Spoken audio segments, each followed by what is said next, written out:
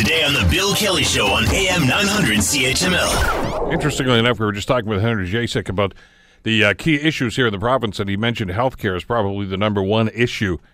Well, related to that is the concern right now in this community about transgender patients in our city here in the Hamilton area facing massive issues regarding transgender healthcare. Many patients have been left on waiting lists for 2 years. Some can't even find people to treat them for any number of medical situations. Joining us to talk about this is Cole Gately. Cole, of course, is the chair of the Hamilton Trans Health Coalition, also with MA in Adult Education and Community Development, and always a welcome guest here on the Bill Kelly Show on CHML. Cole, how are you doing today? Good, thank you, Bill. How are you doing? Great. Thanks so much for the time to talk to us about this today. This is a very important issue. Shed some light on us. What are the problems that the coalition is facing and that you've identified so far? Well, we've been around for about a year, and we formed because of an increasing need. Trans activists in town and the odd handful of doctors, not even a handful really, getting overwhelmed with calls and emails and inquiries from other trans people who were looking for a doctor. There's people looking for a doctor because they don't have a doctor, or sometimes they're scared that their doctor isn't going to understand or isn't going to be able to give them the help. And then others are afraid of discrimination, afraid of just not getting the kind of healthcare that they need. And ever since the coalition started and we've become more visible, then I'm getting at least 2 emails a week from people looking for a family doctor in Hamilton. There are, I guess, a couple of ways to approach this. Let's first of all talk with people that may actually even have a family physician, Cole, but have identified themselves as transgender. Does that present a problem sometimes? Sometimes it does, and I think it's just because family physicians. We know that in medical education there's hardly anything on trans issues. It's usually because there's someone that's expressing an interest or someone who's trans themselves who is in the course that anything gets talked about it. So there's no formal medical education about trans health issues.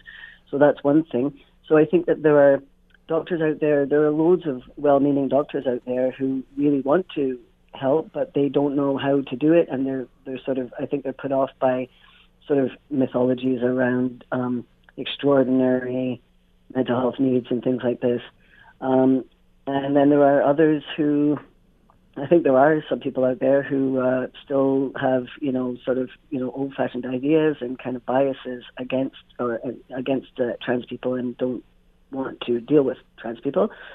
And then there's, so if you have a doctor and it might just be that you haven't asked the question because you're too scared. And maybe if you did ask the question, it would, the doctor would be willing, but I think what the coalition wants to do is just create education in Hamilton for physicians and let physicians know that there's lots of resources out there through Rainbow Health Ontario, et cetera, to educate them and to have local doctors who are working on trans healthcare to do consults and medical education with each other, peer education.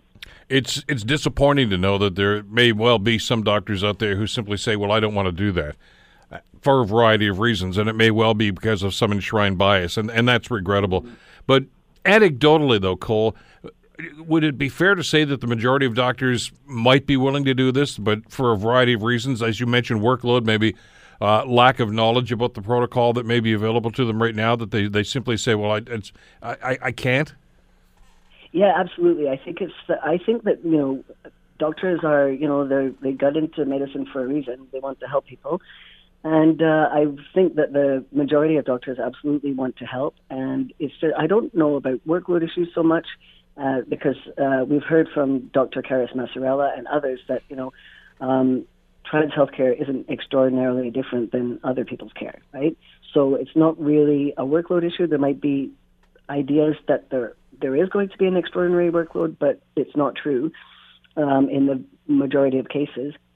And so it's just a question of getting educated. Sherbourne Health Centre in Toronto, which houses the Rainbow Health Ontario, they have guidelines and protocols. It's a document. It's out there. It's downloadable from the internet for free, and it gives doctors primary care physicians exactly step-by-step instructions on how to support a trans patient. There's also a weekly teleconference for physicians from all over Ontario who want to learn more about supporting a trans patient. And I just think that there are many doctors out there who already have trans patients or have patients who are considering transitioning already in their practices. So it's not like there's a ton of trans people out there who don't have doctors who are going to be, bottlenecking the system. These are mostly people already have doctors, and if they don't, there are mechanisms in place to help people get family doctors. Yeah. Want to hear more? Download the podcast on iTunes or Google Play and listen to The Bill Kelly Show weekdays from 9 to noon on AM 900 CHML.